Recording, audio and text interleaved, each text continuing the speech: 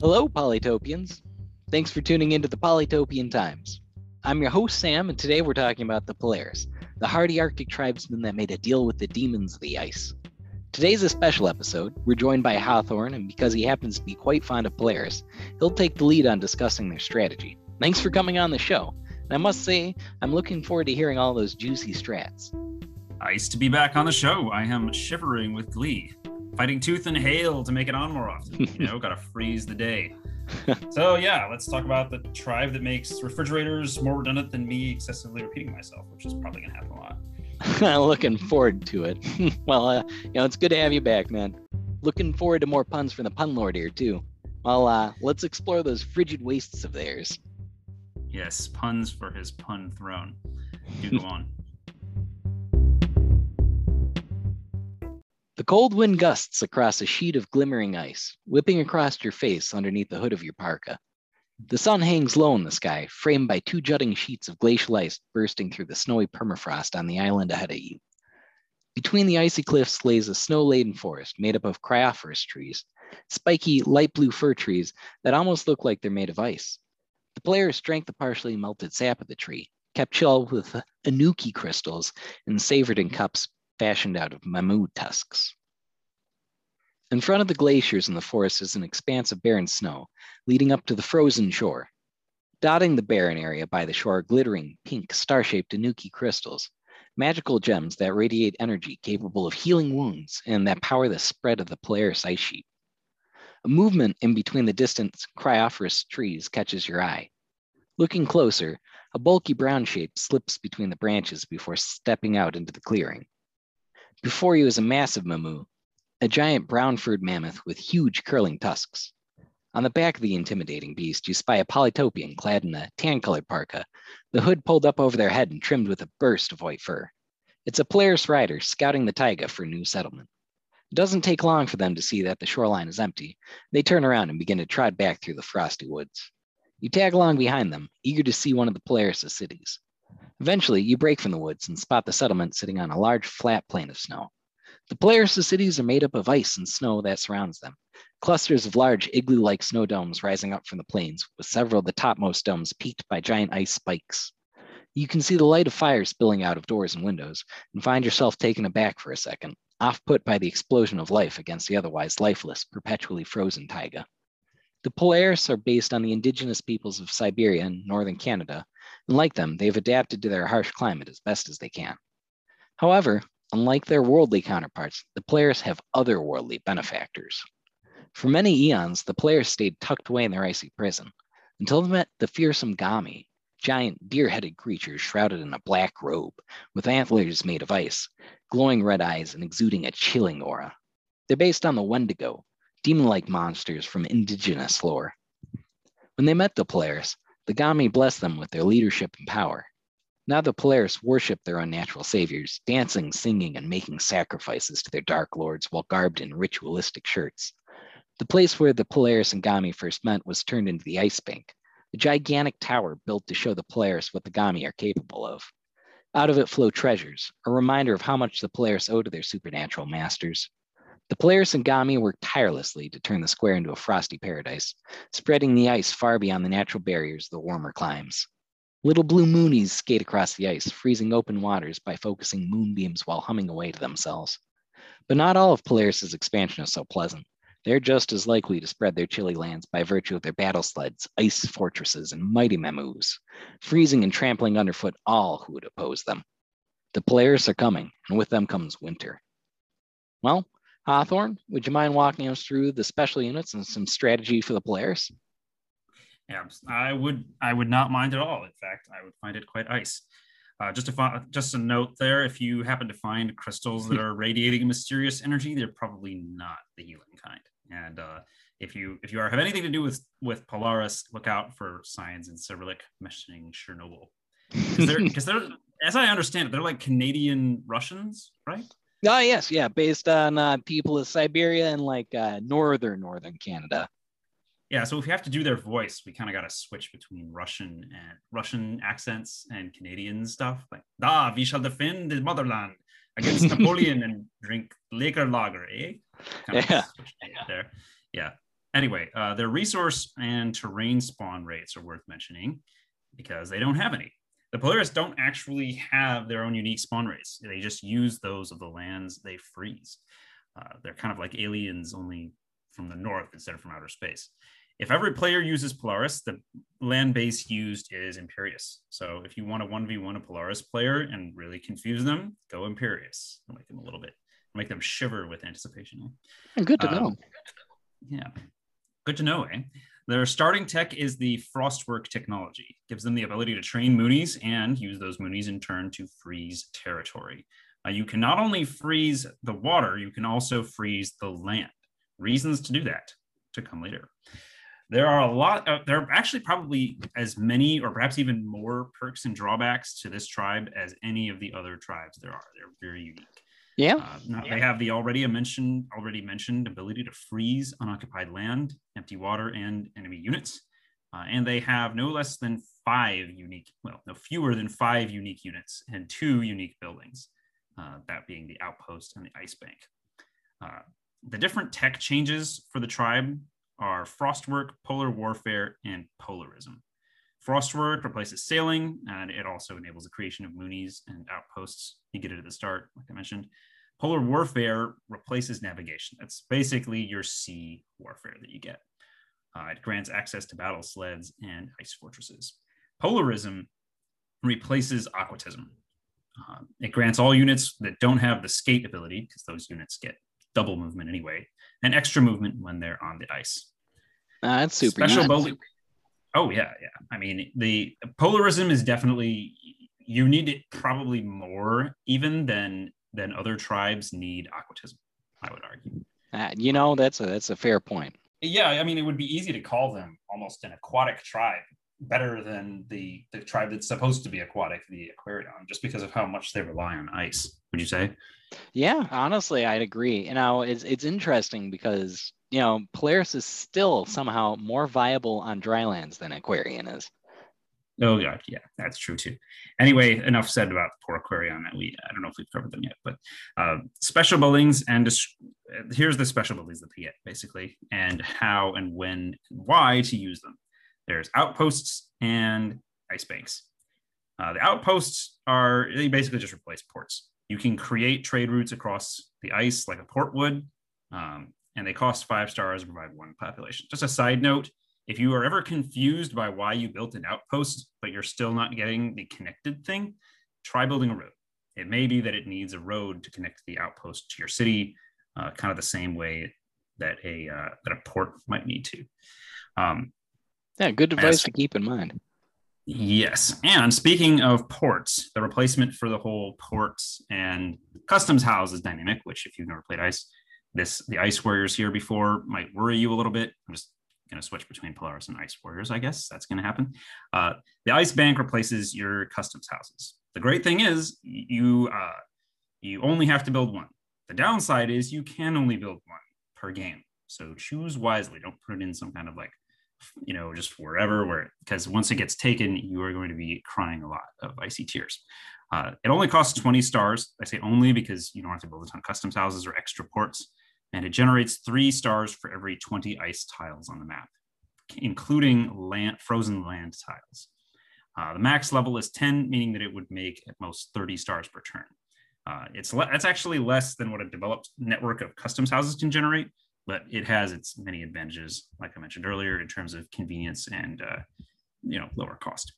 Anyway, you can bump yourself up a massive amount relatively early in the game with this. Onto their special units. I'll give you their description and why you want to use them. You've got the Moonie, which you get at the start. The Ice Archer. Ice Archer says no, just stop things in their tracks. The Gammy, the Battle Sled, and one of my favorites, the Ice Fortress. I love the visual of the Ice Fortress, by the way. It's like a bunch of kids were playing in the snow for too long and got lost and then created their own little civilization and just kind of kept running with it. I like to imagine about 3 generations later, rather than taking a toboggan down, they just have this massive giant 5 toboggans sliding down and firing cannonballs at each other. It's awesome. That never-ending party in what is it, A Hitchhiker's Guide to the Galaxy, where they're just flying around looting people for supplies for the never-ending party? I need to reread that. I don't remember the never-ending party. Anyway, so we'll start out with the Mooney. It costs 5 stars. It has 10 HP, and it's a little bit weak. It can freeze an area, like including enemy units, and it can skate. However, you would think it would be really good, except for the fact that it can't dash. So you have to walk up next to the warrior and then get hit by the warrior and then freeze the warrior. So if there's more than one, you're losing your 5-star Mooney. Sorry. You don't even get to convert it either. It's not like a mind bender. Anyway, they do have 2 defense. So it's basically like a warrior that can't attack and only freeze. They are, however, very good in the sense that you can actually cross water tiles earlier in the game than anybody else. There is also my personal favorite unit in the entirety of Polytopia, the Ice Archer. The catchphrase, Ice Archer says no. You want to build a unit in your city? Ice Archer says no. You want to advance through this narrow strip of land? Ice Archer says no. It costs only 3 stars, has 10 HP, and 0.1 attack, which I guess means no attack, 1 defense, 1 movement, and 2 range. Pretty much just a regular archer, except it has the freeze ability, the only unit in the game with this ability, where it freezes enemy units when attacking so they can't move or, even more importantly, in the late game, respond to attacks. They also have dash, which means that if you have an ice archer within 2 tiles of an enemy unit, that unit is dead in the water if you so choose. They also have fortify, not that it'll do you much good, because they can't respond to attacks with any damage. Then you have the Gammy. Replaces the giant, has 30 HP, 4 attack, 4 defense, and 1 movement. You might be asking, well, why 30 HP? Isn't that kind of lame? No, because they have auto freeze. When this unit moves, it automatically freezes any surrounding tiles and units when it moves. It can also just freeze the area on demand, but not as cool as auto freeze. If you have a Gammy versus a giant, the Gammy will win because the Gammy will move right up next to the giant, which will promptly get frozen, and the Gammy will just mob it to death. Lastly, penultimately, we have the Battle Sled. Costs 5 stars, 15 HP, 3 attack, 2 defense, and 2 movement. It can dash, skate, and escape. A note on the dash, though, it can only dash on the ice. On land, these are basically just overgrown shields that cost more and take more to research. Kind of lame. Then you have the Ice Fortress. Great for defending your little patches of ice that you've made, presumably with your Moonies and Gammies. It costs 15 stars, so pretty big, but if you compare it to the cost for, say, a battleship, which it's theoretically replacing, it's not too bad. It has 20 HP, 4 attack, 3 defense, 1 movement, and 2 range. It does not have dash, however, which means that a lot of times when you're moving your Ice Fortresses up, you're the one getting hit first, and you have to rely on the Ice Fortress firing back to do any real damage initially. It also has the Scout ability, so you can see way farther, and skate where it can move double on water. I think that covers it. I mean, the only thing I'd want to clarify with skate is like, it does get the 2 movement on ice because it gets that double bonus, but like it does not move anywhere else effectively. It's just so slow. Yeah, it's appropriately named. It's a fortress. You can actually put it in, just kind of plant them in places that you just need some defense. I especially like moving them in on the very corners of the maps where they can't get swarmed as much. So it just worries your opponents that if they move in and attack in the center, the Ice Fortress is going to attack from the side. They're really great at setting up the wings of a concave front attack, which I'll describe later. Beautiful. Close those pincers. Yes. Like some kind of crab. Again, wrong track for that though. A frozen crab. Yeah. So onto a little bit more of the strategy of this. Early game is going to be a little bit of a high risk situation. It depends on what other tribes nearby pick and whether they're going for early expansion or not. Your hope is that they're not going for early expansion, but if they see you, they're probably going to go for it. The biggest inherent perk, is kind of obvious. Hey, you can freeze enemy units. It's not as big a deal in the early game where you're like freezing a 2-star warrior. And, to do that, you have to pay for a 3-star Ice Archer. that is basically completely vulnerable. It doesn't even have like a regular archer's defense. Basically the amount that you're exposing yourself is the value you're exposing to the enemy is equal or greater to the value you're freezing the enemy. It's still good early game, and I highly recommend if you need to rush a particular unit, ice archers are the way to go. But in the late game, hoo boy, you can essentially sacrifice a 3-point ice archer or 5-point Mooney. Mooney's not as tactically relevant, and tie up a 20-point battleship or giant. It's crucial. If your opponent, that you're playing against complains, you can just remind them, hey, freeze things happen. The ice grants increased movement as well, but it offers no defense bonus. So keep that in mind. And also keep in mind that an enemy with aquatism will have the advantage in terms of naval combat, unless you freeze them. So the best strategies, given the technical and economic starting conditions, are pretty simple. Just optimize for late game if you have the option. Sam, you got anything to add for that? I mean, that's honestly, optimize for that late game. Get ice in general if you're not on a drylands map, and if you are, I mean, just still keep freezing as much as you can. I mean, at the end of the day, you're always building up for that ice bank. And I mean, honestly, considering that ice can be broken, but frozen tiles are very difficult to unfreeze. You might even get more if you just freeze along the coast. It guarantees you'll at least have some frozen tiles left over, even if somebody tries to break them. Yeah, you want to get more. It's like building up a little buffer there. Yeah. As far as like what you want to do when you're starting out with the Polaris is if you're lucky and you're near the coast, move your Mooney towards the water and just begin to freeze your way forward. This is especially if you're in water-heavy situations. Even if you're just near a couple water tiles, though, check the movement. Your Mooney might actually be able to move twice at the start, basically for free. Obviously you don't want to move directly towards the very edge of the map. Side note, the edge tiles rarely have ruins and never have any towns to take. But if you can get those extra movement points, take them. This doesn't mean build all Moonies at the start, though. The only case where you'd want to build double Moonies, but well, we'll get to that later. Anyway, movement towards the center if you're on the coast. It'll help you use the ice and build it up as a strategic resource for when you get to building the ice bank, and as a tactical resource for the whole now you fight me, now you don't passive-aggressive tactic. If you don't know what passive-aggressive means, by the way, you can look it up. You'll find that it fits well with Polaris tactics. If you play them a little bit, you'll start to figure that out. Anyway, if you can't move towards the center of the map using a Mooney on some ice, which is a pretty specific scenario now that I say it out loud, just move in towards the center of the map looking for a new home. You'll want to get a resource tech that's prevalent in your lands, which will depend on what tribe you're playing against, i.e. if you're playing against Kiku, you'll notice a lot of fish nearby. That's probably a good idea. If you're playing against Luxador, go for fruit.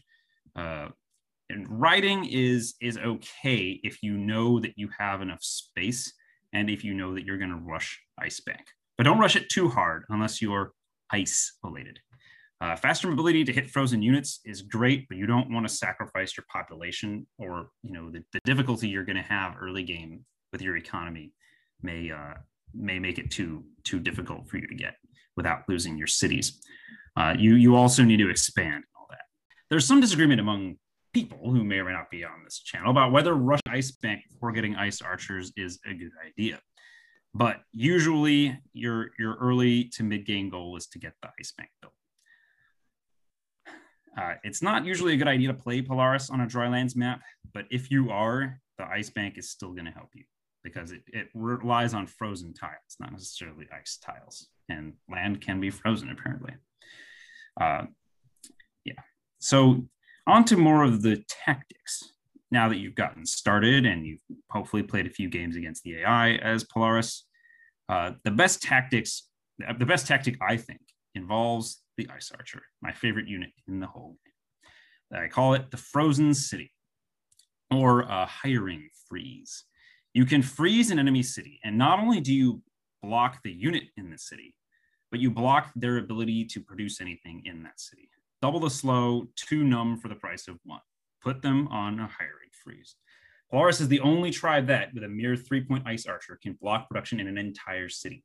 For tribes that rely on spamming units from those cities, looking at you, Samanti, or for a lonely city with less support, this is crucial. Bonus points if you can use ice to get in close and then break the ice, and then do this from across a buffer of unfrozen water, making it an inaccessible ice archer that possibly can't even be seen in the fog of war.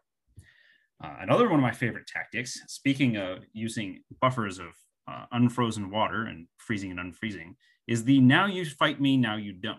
If you can suck a lot of attention into one area and then freeze the battle by, not by actually freezing the units, but by breaking the ice that you just made, you can basically decide where and when conflict occurs by selectively isolating yourself.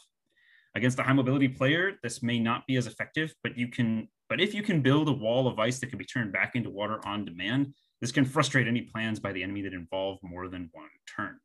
I actually did this to Sam in a couple games. For instance, as in that game, for Samanti, much of the fight involves thinking more than one turn ahead.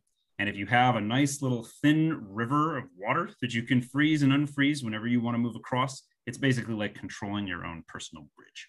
And I gotta tell you, having been on the other side of that, it is punishing. There's just not really an easy way out of it. You just got to build up units and hope one person can like stay alive, usually a Reichi, get up close and like kill the ice archers and then break the ice sheet so he can't get close enough to freeze you anymore. And that's just, it's a losing fight if you're stuck there. Yeah, and if you have roads, and ice archers are really, really cheap in the late game, especially if you have an ice bank, you could basically just spam them until everything is frozen. Everything is frozen. Should we call that the ice drawbridge tactic? Absolutely. And I mean, the other really cool thing is like, at least against Simanti, without like any persist units, their Dumuxes can't take out you can't take out a massive chain of them. You can't effectively spam them out. You can't. I mean, like that's totally right. Yeah. And if you freeze those Dumuxes, make a wall they can't get across, like your ice archers, it's brutal. Oh man, I did this to one player in one of my games and he just quit. He just straight up quit. He was done. Resigned as soon as I think I only ice archered 3 of his Dumuxes, and he was just he noped out so fast. Anyway, certainly along other tactics that don't involve my favorite ever unit, try to make surprise invasions on any maps that involve a lot of water. Just freeze your way towards the enemy where you know they're weak or unprepared, while at the same time keeping them busy with like a fake conflict elsewhere on the map. And if everything goes to your evil plan, they will have an extremely minimal amount of time to react and prepare, because most of the stars they've spent will be tied up over on your other side of the map. Bonus points if they actually try to retreat their forces to counter your little surprise invasion, because that could weaken their defense in the foe conflict enough for it to become less foe. And you now have a choice of where and when to strike. I'm sure there's some kind of Sun Tzu quote related to that, but I'm going to go with the now you freeze me, now you don't. Yeah. Anyway, if they counter hard enough, you can take your little side attack and just use that now you freeze me, now you don't tactic, you can use the ice drawbridge tactic to just kind of walk away from it without losing anything. Because the Polaris is a naval-heavy tribe, and yes, their ice attacks count as a navy, you'll need to learn how to counter enemy navies in asymmetrical warfare. Neither side is going to be able to trespass into the other's territory because ships can't go on ice. And your ice units can't go on the water. They have to freeze it first. I'm actually in a game like this right now. I've taken over most of the sea, and it is so slow. I mean, I'm winning, so I'm happy, but it's just a grind. You might almost say the battle is frozen.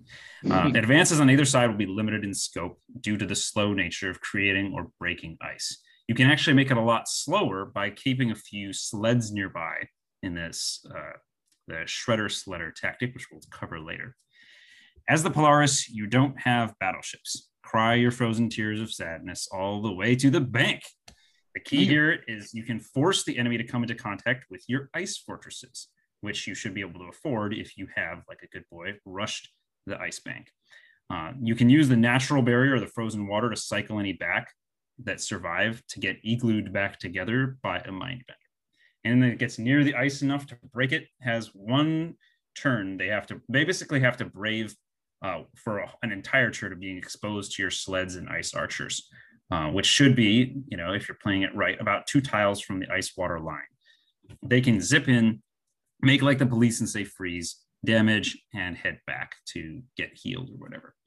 It's tempting, and I've done this many times, where you just send a bunch of gammies back and forth. It's actually very gratifying to have two gammies. One goes forward and freezes some tiles, and then the other uses the extra move to leapfrog the other gammy, giving you, 2 layers of freeze. The problem is that they just get slaughtered by battleships if you don't have ice fortresses to support. So if you're doing the whole gammy advance thing, make sure to bring ice fortresses along with you, because they're going to kill your gammy, and you need to be able to kill them back. Sage advice. Anyway, yeah. Any further comments on that whole building, on the whole naval warfare thing? No, I mean, that's spot on, and I'll be tuning in a little bit more from the other side later when we get to how to counter the Polaris. But yeah, it's really all comes back to like keeping that ice line up and like keeping an eye out, because they are more resilient than darting around, and like, and you're gonna want to kill all their freeze units. You want to kill those gommies, you want to kill whatever you can, and as a Polaris player, you got to keep an eye out, because that's one of your enemy players' priorities. They want those gommies dead. So yeah, definitely don't sacrifice them. Yeah, anything you can do to kill off the gammies. Then all they can do is do moonies, and those are relatively easy to kill too. As the Polaris, you want to make sure that when they do come in and try to kill your freeze units, you make them pay for it. And that brings me to one of the other tactics here: shredder sledders. You basically get a cluster of like 3 or 4 battle sleds and maybe 1 or 2 mine benders. As soon as you make enough ice, like maybe a layer of 3 or 4 tiles out from one of your cities, your sleds can zip in, do some damage, and return to heal, even if the enemy unit isn't frozen. This does rely on having enough ice water, but once it's done, the enemy basically can't break your ice. Make sure not to. The ice, by the way, is very precious. It is hard in a battle situation where the front line is being contested. It is very hard to bring a freeze unit up to the front line that's not a gammy and advance. And even if you do bring up a gammy, like we mentioned earlier, they're going to go and kill it right away. Make sure not to build up too many sleds if you don't have some ice fortresses already, by the way, to hold the ice in place and counter anybody moving too close. Again, I can't stress it enough. Defend your ice. Everybody's going to want to get rid of it, especially in the late game, but ice is literally money. So what do you do to defend it? Keep in mind that they have to move their units into position before they can break the ice, meaning that your shredder sledders or whatever other tactic you want to do have open season on these units that are moving up for 1 turn. A lot of times the only thing they can do is just mass in a bunch of units, try to spam your ice water boundary line and try to break the ice, hoping that you don't kill all of them and that some of them survive, kind of like the baby turtles on the Galapagos, only in reverse. Anyway, strategies. This also brings me to strategies for small 1v1 or loosely populated maps. The strategies I've talked about earlier do kind of rely on having a little bit of extra space to move. On a really small map, you're kind of in trouble. You basically have to play the game like you're a standard tribe, expanding your borders and economy until you can eventually build an ice bank, at which point things begin to take off a little bit. You'll initially fight in the standard in the early game like a standard tribe that just sucks a little bit more. But as combat goes on, you'll be able to introduce your ice archers, again, my favorite. And if there's any water, battle sleds and ice fortresses. If you get lucky or plan well, you can get an early game gammy, which are proportionally insanely powerful, especially against, like I said, other giants. And they can pretty much walk around and freeze everything, especially since on the smaller maps, there tends to be like a greater concentration of like 3 or 4 units in one place. Which brings me to strategies for smaller crowded maps. You're going to have an even worse time if it's a small map and it's crowded. Polaris has a weak early game. They just do. It kind of makes up for the fact that they are so awesome late game on the water maps. But on a small cramped map, you'll be forced into conflict with your opponents much sooner, and you won't have the luxury of researching your special units as easily.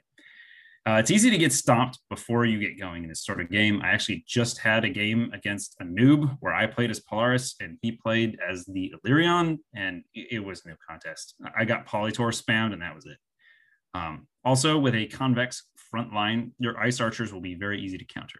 By a convex front line, I mean one where you're moving forward where the enemy has units or even cities on either side of the area you're trying to take. If you do that with ice archers, you're going to have a bad time. Ice archers are actually kind of true to the overall Russianness of this unit. They're really great at taking an attack that's coming in and just punishing it. You want to make the enemy scared of moving into your territory. With a crowded map, it's a lot harder to do that. If you have the option, break the ice, even the ice from your initial city, to slow the game down and make the world a little bit larger if you can. Or if it's ship time, use the ice to slow the game down. Are you noticing a theme here? It's kind of Polaris's thing, is, slowing stuff down. And that's all good advice. You really, really, really want to leverage that advantage while you do have it. But I mean, it's on point. Your early game sucks. I mean, there's no nice way of putting it. You got standard tribe gameplay, but without techs that are going to really advance you in the early game a lot. I mean, Moonies are great for lining up for later on, and they're great for expansion if you have the ability to use them on water. But for the most part, any other player is going to have an advantage. And I mean, if your Mooney doesn't have the luxury of walking on water, he's just wandering around on land, and he does find a city, it's really easy for an enemy warrior to just show up and gank him. I mean, you're basically stuck at this little... Yeah, you're going to lose. Even if you freeze him for a couple of turns, they'll just walk up a second warrior. That'll finish the job. It's bad. Yeah. Anyway, you're going to have a lot more luck on larger 1v1 maps, or, maps that are large and don't have quite as many players. Unlike the smaller map types, large 1v1 maps, you can actually, as much as I hate to say it, you can rush Ice Bank. And you actually probably should get riders too, not for the advantage of any kind of mobility, but because on these larger maps, you have a lot more space to expand quickly. And you have the luxury of time to research and develop before you wind up, getting your Moonies all shredded. This is kind of a recurring theme, is if you explore with Moonies that don't really have anything they can attack with, they're just kind of going to get sacrificed. It's a sad lot of the Polaris. Anyway, on these larger maps, they should give you plenty of time to prepare for a mid or late game conflict, which is really what you want as the Polaris. And the size of the map, larger space and everything, should allow you plenty of time to prepare. It'll be much easier to maximize the profits from your ice bank too. I've played on these once they're ice, and it does work quite well. If you have a larger map that is also somehow crowded, like if you have a massive map that also has maybe 20 players sprinkled around on there, it'll play a lot more like a small crowded map, but you'll have a little bit more space to maneuver. And if you do manage to survive, the stakes are much better. Your best bet is to stall, freeze the game, so to speak. So you get an advantage with my favorite units, the Ice Archers. You can also use Gammy, obviously, and then you can use those to conquer whoever your weakest neighbor is. Rinse and repeat until you conquer the map or get conquered in turn. Conquering your weakest neighbor on these larger crowded maps, Ice Archers and the whole hiring freeze thing, perfect tactic for this. For dry lands, I mean, if we're going to talk about the different terrain types, dry lands is probably Polaris's worst. If you want to win, avoid drylands maps if you can. You do have a choice, even on a random, of not selecting drylands. I mean, it can still be fun, but if you just enjoy playing, sometimes losing can be fun, but you're probably not going to win. You're giving yourself a handicap at least.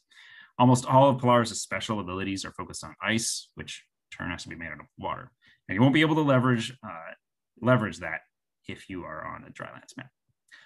You do, however, still get the Ice Bank, and you still get the Ice Archers, and your Ice Fortresses, even though they can only move one at a time, even on roads, are still relevant. Probably the unit that gets nerfed the most on a drylands map is your battle sleds. They're just not that good. It's worth trying at least once, maybe even against a computer. And if you do try it, lean heavily on the Ice Archers and the fact that, unlike the rest of your foes, you can build the equivalent of battleships, even though it's a land map, with the inimitable Ice Fortress. So, it's going to be a little bit stressful. Don't worry, it gets better from here. Right. As we keep going down, it's easier. On lakes maps, Polaris is best off leveraging their ability to change the battlefield by freezing the lakes while leaving a border of water that their enemy can't retaliate through easily. Because you can freeze the lake, and then you can unfreeze the lake. You can also have a Mooney ready to freeze a path to an enemy city at the edge of the ice, so some battle sleds can skate in and just take the city right over. You can also put one of your gammies paired with a warrior to move, freeze the territory, strike with riders or something, and then freeze the water behind you. This is especially devastating against the Semi-Ante. A couple tactics there for you if you want to try them out. Ooh, tasty. Sam, anything you'd want to add to the lakes thing? No, I mean that's generally some good advice. You're at least you have some water. Ice bank's always going to be useful no matter what, but you finally get to leverage some, mobility advantages. You're going to do better with bigger lakes over smaller lakes, but no matter what, you'll always be able to leverage the lakes, and there's a good chance your opponent's probably not even a bother, at least in the early game. So I mean, use it to your advantage while you got it. Oh yeah, I mean, and against Illyrion, where we were just talking about this in the last episode, Illyrion can kind of use the lakes as a way for their dragons to basically act as amphibious units. We're going over the lake and bombing you. Oh no, now we're coming back. Oh, that gets shut down so fast with Polaris. So I actually feel like they kind of countered that little hey, we're striking over the lakes thing that the Illyrion have. Oh, it's so great. I'm up against. You remember that player I was talking about who kept playing Illyrion? Oh yeah. I'm using this whole sorry, what lake tactic on him with the Polaris, and it's great. That's some beautiful Schadenfreude. Yes, it is. Anyway, for continents and archipelago, it just gets better. It's tempting to see your units as replacement for ships, which you kind of can. And if you're on water, don't forget to make a lot of them. They're not land units; they are water units. But the key difference here is in creep. You need to make steady increases in the amount of ice that you have as you go, and start early. You're just not going to have a disadvantage. Like I mentioned earlier, it's a strategic resource because it gets you more. It gets you once you get the ice bank. Ice is basically money, and it's a tactical resource because you can control when and where battles occur. Even as soon as the enemy builds ships, you can basically block off half the map. I did this against one player where on a large map, I was like, you know what? I'm just going to build 2 Moonies. I built 2 Moonies and sort of walked them across the map until I had actually half of the map. By the time he even built ships, was already blocked off from him even being able to move in. He resigned so fast. It was great. Ooh, dastardly. Yes, it was very. I felt bad. I didn't even offer to friend the guy. I was pretty sure he was just done. Yeah. As far as a water world, by the way, you can do the same thing. Just crank it up. Crank up the ice maker. The sheer amount of water provides both a barrier to expansion in the early game for any of the other tribes. And you should probably even get double Moonies. Just go for it on water world maps. You want to use your advantage of practically having a way across the water. It turns 0 to maximum effect. Like I said, I've won a game this way. It's great stuff. Not only will they forge paths to new cities for you, but it'll also help your ice bank be more profitable, like I said earlier, and you'll block everybody else. So maximize that return. Otherwise, play them kind of like a continents or archipelago map on the water world map, but understand you'll generally just have a lot less resources to expand with. You'll be leaning on outposts in the ice bank hard, which is not necessarily a bad thing given how little your enemies are going to have. Keep in mind, if you're frustrated by like how little resources there are, your opponent, if you're Polaris, is frustrated even more. Anyway, anything to add to the map types there? I think that pretty much covers how they play on those. At the end of the day, the more water you get, the more fun you're going to have. And you can generally do more even when you have no resources because, like you said, everybody else is having an even worse time. I mean, at least you can put down outposts on some of those single tile cities. You can't get a customs house. So you're just limited to, the temples and the ports you can lay down there. I've heard there's the liquid metaphor for finance, like the liquid model. I feel like it's kind of made literal here in that your ice is literally money. You're getting yourself some cold, hard cash. Yeah. Power and profit all in one go.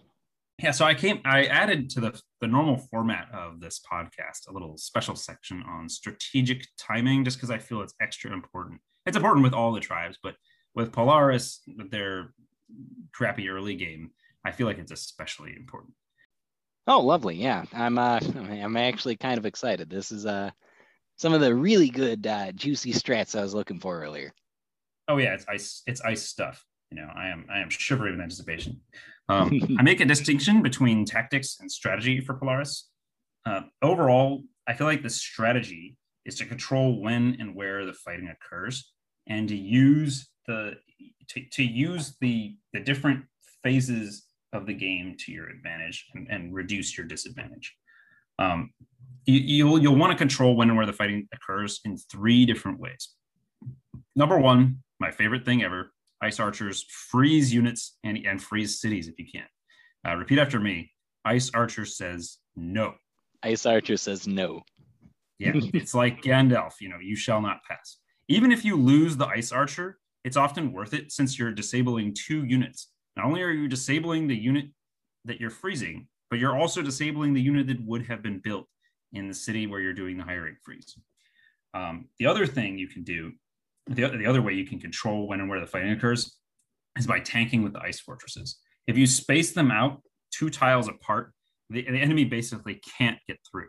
If they're a high mobility player, like if they're Cymanti and they're boosting, they're using boost on hexapods or something, it's a perfect counter to them. And finally, just straight up freezing the whole areas.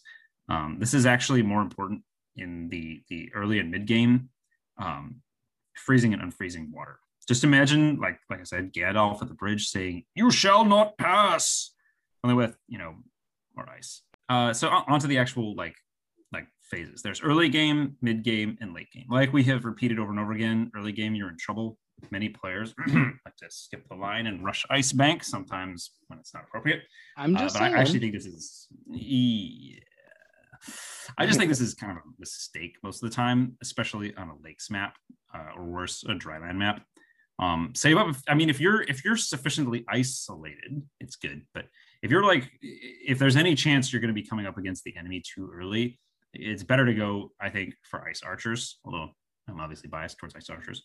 Save up a few turns, a few stars each turn for it where you can, but don't rush it unless you're somehow way ahead in the early game, or again, there's some kind of a natural barrier.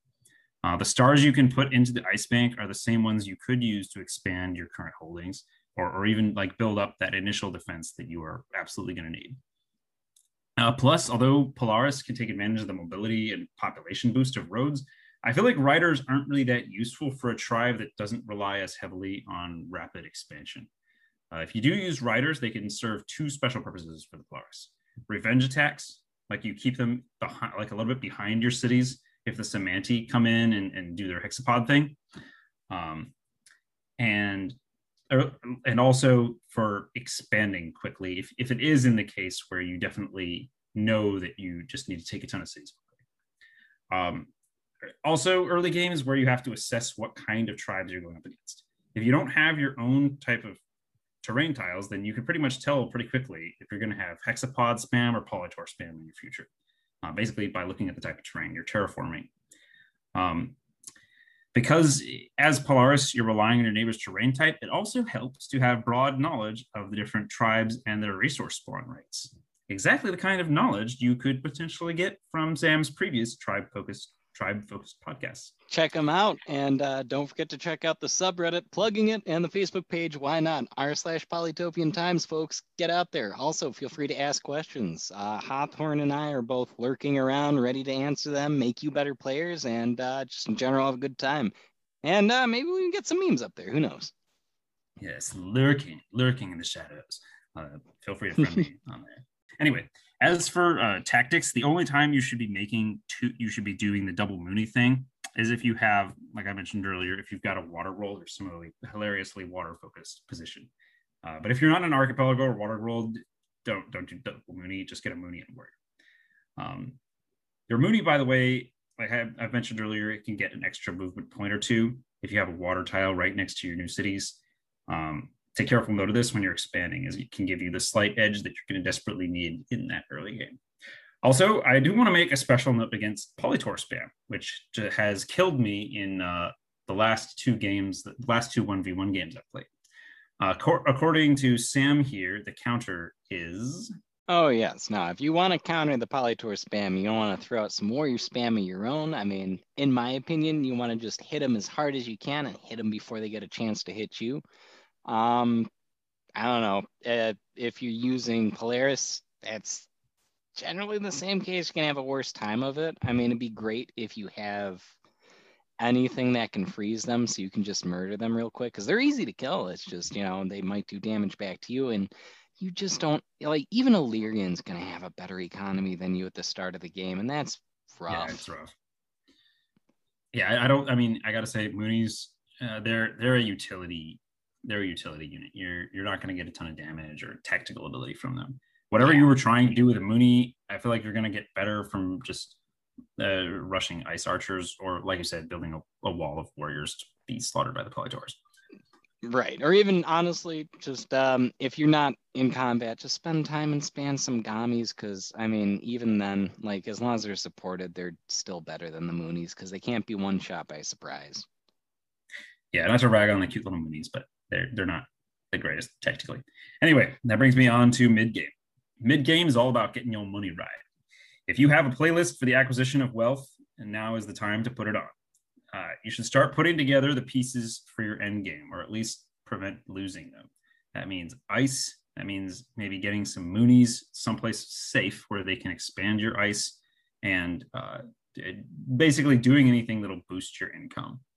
There's no shame in getting shields if you're really up against it mid-game, but try not to be too cowardly.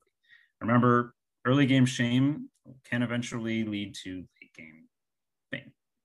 Yeah. Anyway, Beautiful. Don't worry too much if you fall behind in the game. Ice archers can slow down what probably looks like an overwhelming invasion force, and there's no shame in breaking your own ice to do the ice drawbridge thing if you need to frustrate an attack. Ah, lovely. Well, good to keep in mind. Yeah. As for the end game, the last and final of this 3-part timing thingy, if you lasted to the end game, celebrate. Pour yourself a very, very cold glass of some kind of cold drink. I think there's a blueberry muscat that comes to mind. Yeah, you can pretend it's some of that delicious slushy sap. Yeah, if you live somewhere cold, and it's winter, go outside a little bit.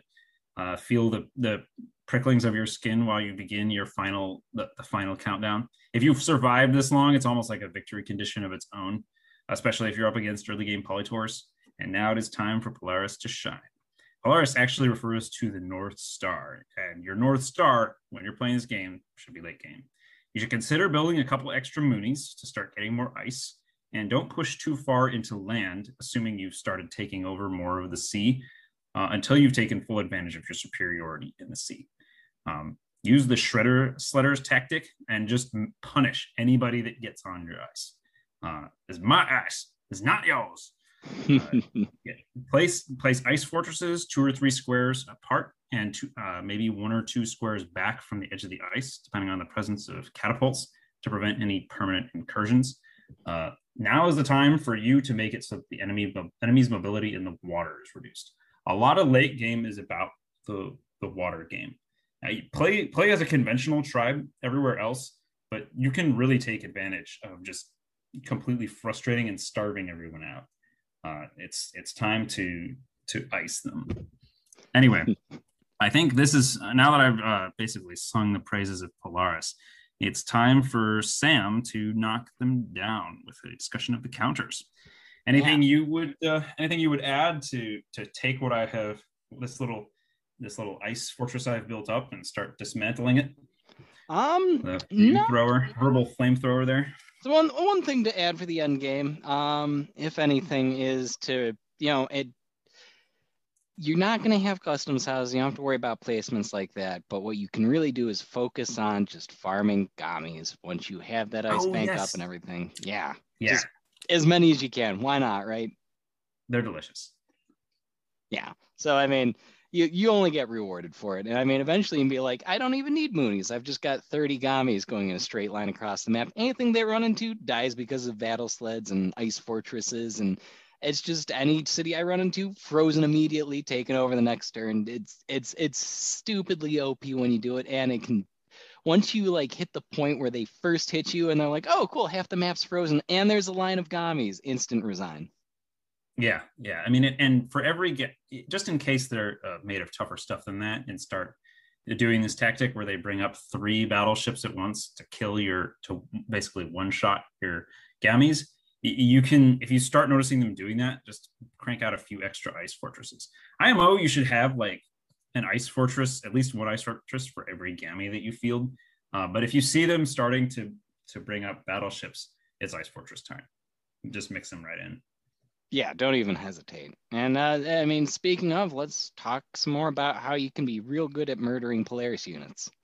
Starting off, a lot of their advantage is going to come from like their ice archers' ability to stall those high value single units, but that's kind of where Cymanti can be a good counter, for example, because like their units tend to be more numerous, difficult to stall. They're spamming everything out. They want as many units as they can get out there.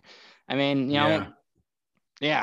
yeah, there's examples where like that ice archer can just say no, that dragon ship's frozen or that battleship's just out. But I mean, it's hard to freeze units that are just going to run up and blow up on you. And I mean, obviously, knights are going to be good. We'll talk about that a little bit more later. But I mean, I think that's a good point. Hexapod spam is great. They're great for riding in and out. They won't be in range to be frozen. They can still get that kill.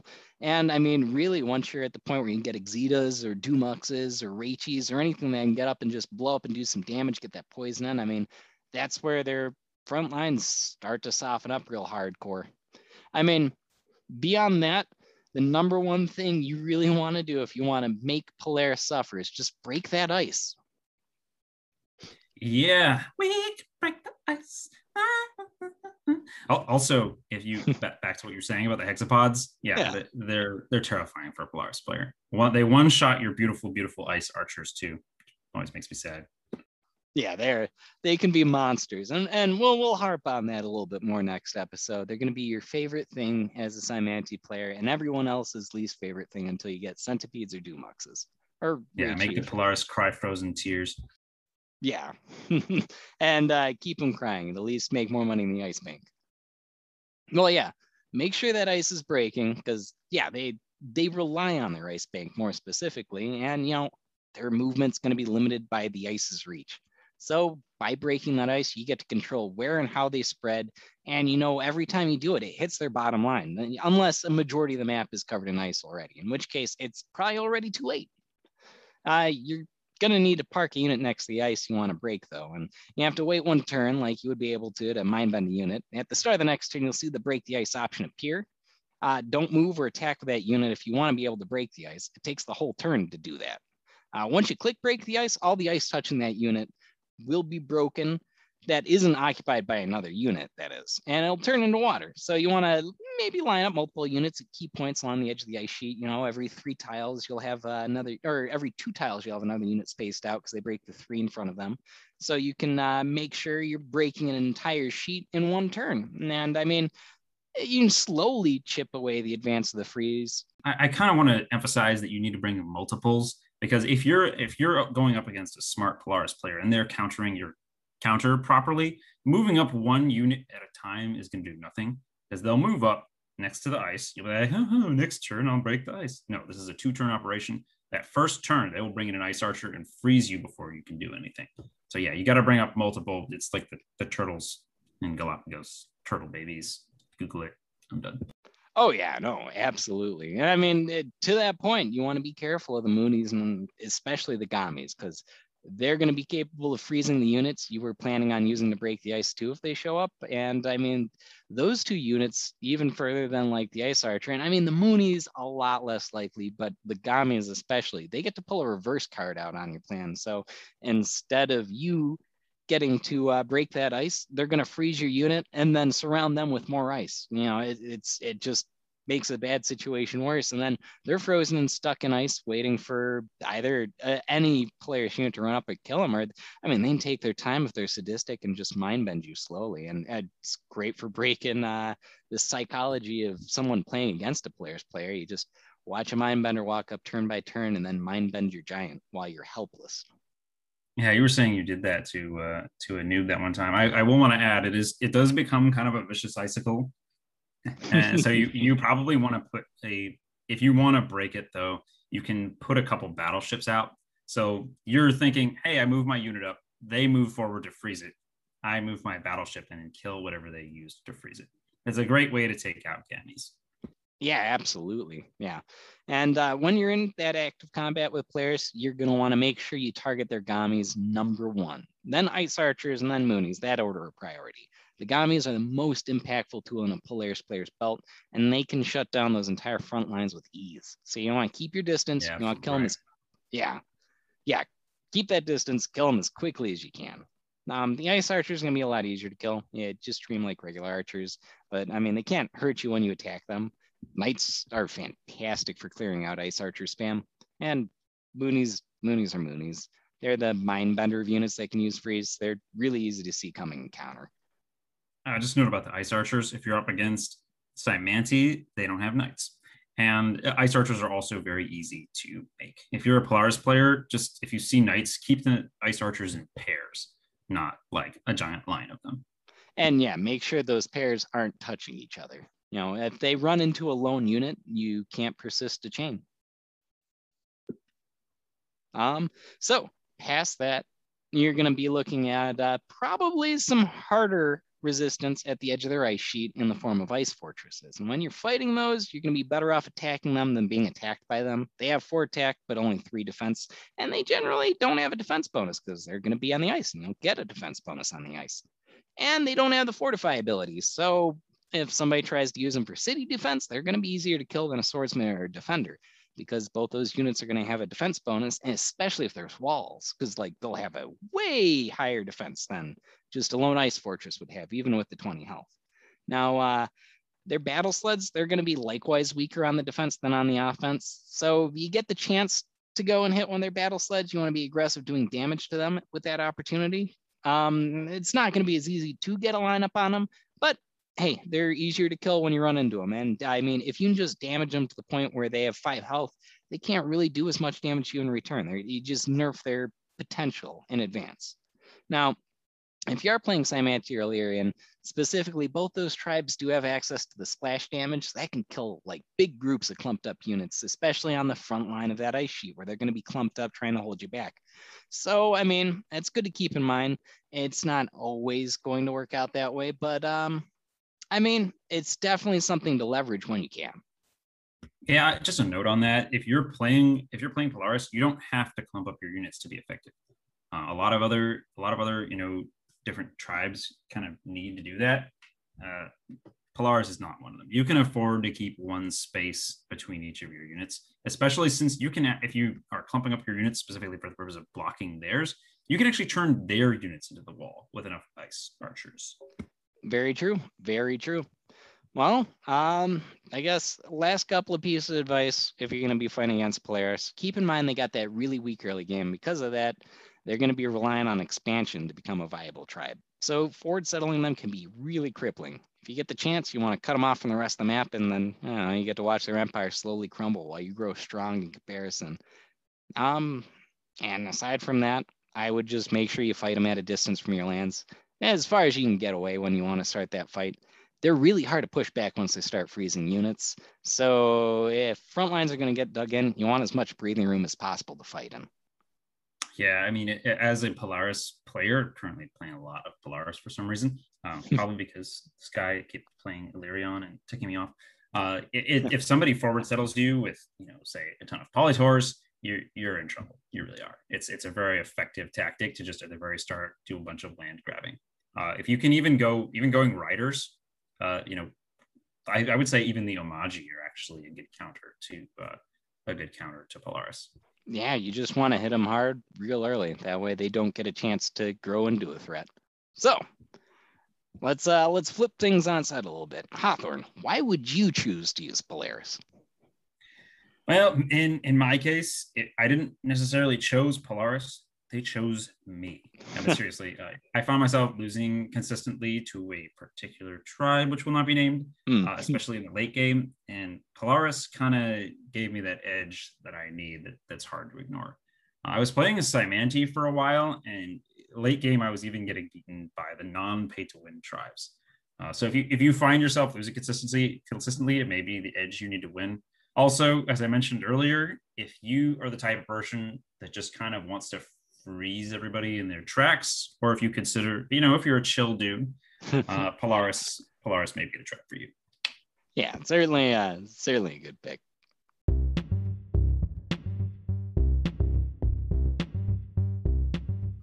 Well, that was our look at the frigid Polaris. What a cool tribe. Yeah. And thanks for tuning into the Polytopian Times as always. And thank you, Hathorne, for sharing all that knowledge on those icy renegades. Oh, it's been cool. Thank you, children. Yeah, it's been a pleasure as always.